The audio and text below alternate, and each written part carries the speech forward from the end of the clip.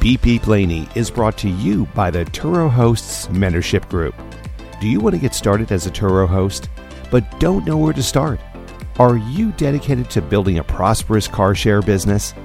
Visit www.bpblaney.com/mentorship and join the carpool on the road to becoming a successful Turo host. Welcome to BP Blaney, where you will discover all things Turo, car share, and car rental. Whether you're a guest or host on Turo, BP Blaney takes you on an exciting drive through the ins and outs of the car sharing marketplace. Be sure to visit our website at www.bpblaney.com. While you're there, subscribe to us via your favorite network. Now, get in the driver's seat and buckle up. Let's go. TuroGo or TuroNo. I'm Lainey. I'm a Turo power host here in the Charlotte area with a fleet of over 20 cars. In this video, I'm going to go over everything about TuroGo so you can decide if you want to enable it on your eligible cars or not. Now, before we get into the pros and cons of TuroGo, just to note, if you're a brand new host and you're wondering why TuroGo isn't an option for you, that might be because you must complete 4 trips on Turo before you can host TuroGo cars. So after you complete that 4th trip, that should be available to you. All right, let's get into it. So one of the reasons why hosts like TuroGo is because it takes some of the work off their plate.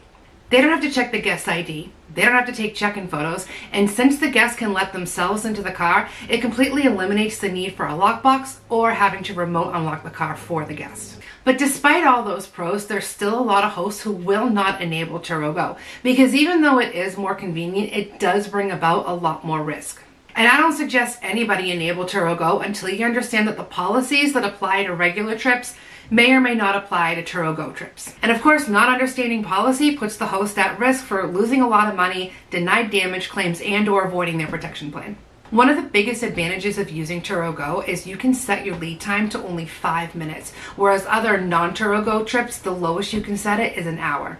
And because you don't have to take check-in photos, this works really well for hosts that have a busy life or have another job aside from Turo. Because the host can just put the car at the drop-off location and set it available for 5 minutes and a guest can book it and let themselves into the car. Literally, all they have to do is clean the car and put it available at their drop-off location. What some hosts who have busy lives and other jobs will do with cars that are not TuroGo is they'll snap the pictures in the morning, and then if the car books, they'll upload them to the trip, and if nobody books the car, they took the photos for nothing. But with TuroGo, you can just set it and forget it. And it really works out to the host's advantage having a lead time of 5 minutes, because if somebody really needs a car right now, all of the non-TuroGo cars that require an hour lead time, they're going to get filtered out. And because a lot of other hosts are getting filtered out simply because they can't set their lead time to less than an hour, it puts the TuroGo host at a very high advantage because they're not only the only ones available, but they can actually charge more because of that. What I've done and what I know a lot of other TuroGo hosts have done is leave my car available ready at the airport with a 5-minute lead time. That way, anybody who gets off the plane and needs a car immediately, maybe they booked a last-minute emergency trip, they have a car available immediately that they can get to in 5 minutes, and it's much quicker than any rental counter anyway. You're also going to be one of the first people that Turo will call when a guest needs to get rebooked. So if a guest's first trip doesn't work out with Turo and support needs to rebook a guest, they're going to find the host with the lowest amount of lead time, and that's going to be usually a TuroGo host. This has actually happened to me a few times because I had cars set and ready to go at the airport within 5 minutes. Support called me just to confirm that the car was available in 5 minutes, and when I said yes, they had that guest booked immediately into my car. And the cool thing about that is I live a half an hour from the airport, but because it's a TuroGo car and I left it clean at the airport and I don't need to take check-in photos and I don't need to take pictures, I didn't have to do anything. It's fabulous. Major advantage. But with that, it's also really important to note that with TuroGo, you have to give the guest 12 hours to check in. You're not going to be able to report a guest no-show after 30 minutes like regular trips. You must give the guest 12 hours. This can be a major disadvantage depending on where your check-in location is. So if you have the car somewhere where you're having to pay for parking or you can't leave the car overnight, TuroGo may not be for you. Another important thing to know is guests will be able to let themselves into the car up to 30 minutes before the trip starts. They'll be able to do this right through the Turo app because it connects to your car. The host basically hooks the car up to TuroGo, puts the key in the glove box, and 30 minutes before the trip starts, the guests can let themselves in through the app. With TuroGo, the earliest a host can let a guest into the car is 30 minutes before the trip. With non-TuroGo cars, you can give the guest access to the car up to an hour, but that is not the case with TuroGo.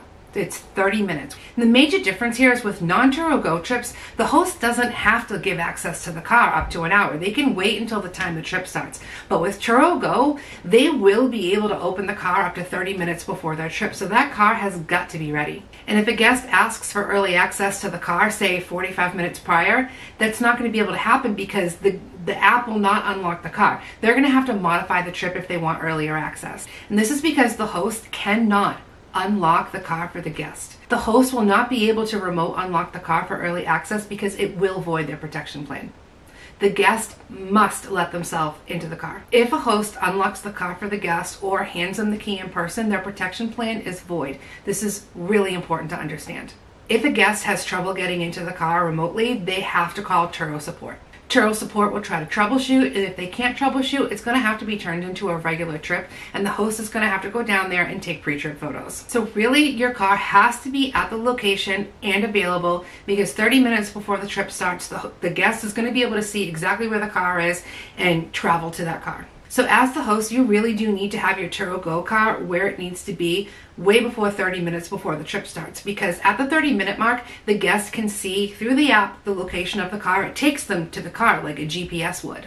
And you don't want to run into the guest, because if you see that guest face to face, your protection plan is void. TuroGo has to be truly contactless.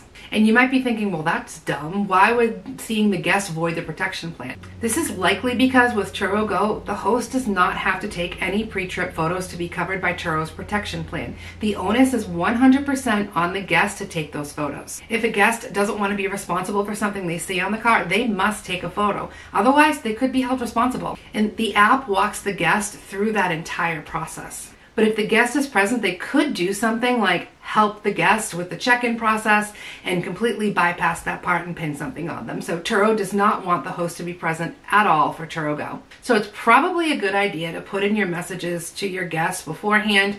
Hey, this is a TuroGo trip. If you do happen to see me upon check-in and you get there early, please stand back, because in order for this to be a TuroGo trip, this has to be completely contactless. If we talk or I see you, we're going to have to turn it into a regular trip, and it's going to be a much longer process for you to get access to the car. And that's why I recommend having that car in place way prior ahead of time. Now, damage claims work just like with normal trips, except you don't need pre-trip photos. The host will still need to snap a photo of the damage within 24 hours after the trip ends. It is 100% on the guest to take pre-trip photos. And that is a major plus as a host to TuroGo trips, is we don't need to take pre-trip photos. It's all on the guest. However, I do still highly suggest that you take the photos, just don't upload them into the app. All photos will have the metadata on them, so if you do need them, you will be able to use them. Just don't upload them into the app. I suggest just leaving them on your phone until the trip is over and you know you're not making any claims.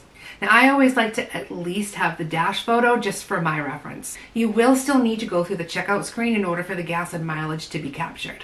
So basically, when you check in for a trip and you open up the Turo app, it will go into like the Toyota app or the Volkswagen app or the Ford app or whatever and capture the current mileage. In order to prove what the mileage was at when you gave the car to the guest, you either have to go through that checkout screen and let it read the amount of miles, or you're going to need to have a photo. So I still like to have that dash photo just in case anything funky happens. Now, one of the riskiest parts about being a TuroGo host, and why a lot of hosts just don't want to use it at all, is we don't get the guest full name and date of birth. So we don't actually know who's renting the car. Turo is verifying the guest for us, so we don't get the information like we do on normal trips. Now, Turo does say that they put that guest through extra checks, but we don't know what those extra checks are. So the host loses the opportunity to verify the guest and do the check-in process themselves. And because many hosts want the ability to know who exactly has their car, they skip TuroGo, which is understandable. However, some hosts really like that and consider it a plus, because it does take, in a way, some of the risk away from us. Because we won't be held responsible for not verifying a license correctly, because we don't have to do that at all. That is completely on Turo, so that's nothing that we can mess up. If Turo makes a mistake, they will still cover us. So as long as we don't meet the guest in person and we don't unlock the car for them, we are still covered under Turo's protection plan if they make a mistake in verifying the guest. Unfortunately, it's more common than you probably would think when guests try to trick hosts into providing false information and giving access to the car. They bank on the fact that a host won't notice that a license is expired, or it's literally the wrong person holding the license next to their face. Or they'll upload a picture of a state ID card instead of a license, which is just an ID card and doesn't allow the person to drive. As a host, we won't run into those problems because we don't get to do that at all. There's no way for us to make a mistake in verifying an ID. So I guess the fact that a host doesn't have the ability to verify a guest could be a pro or con depending on how you look at it. So tell me in the comments whether you like TuroGo, you don't like TuroGo, are you going to do it, would you not do it, and why? Thank you for tuning in to Beep Beep Laney, where we take you on an exciting drive and chat about all things Turo, car share, and car rentals. Remember to visit our website at www.beepbeeplaney.com and enjoy even more great episodes like this one. Again, while you're here, subscribe to us via your favorite network. We look forward to seeing you next time on Beep Beep Laney.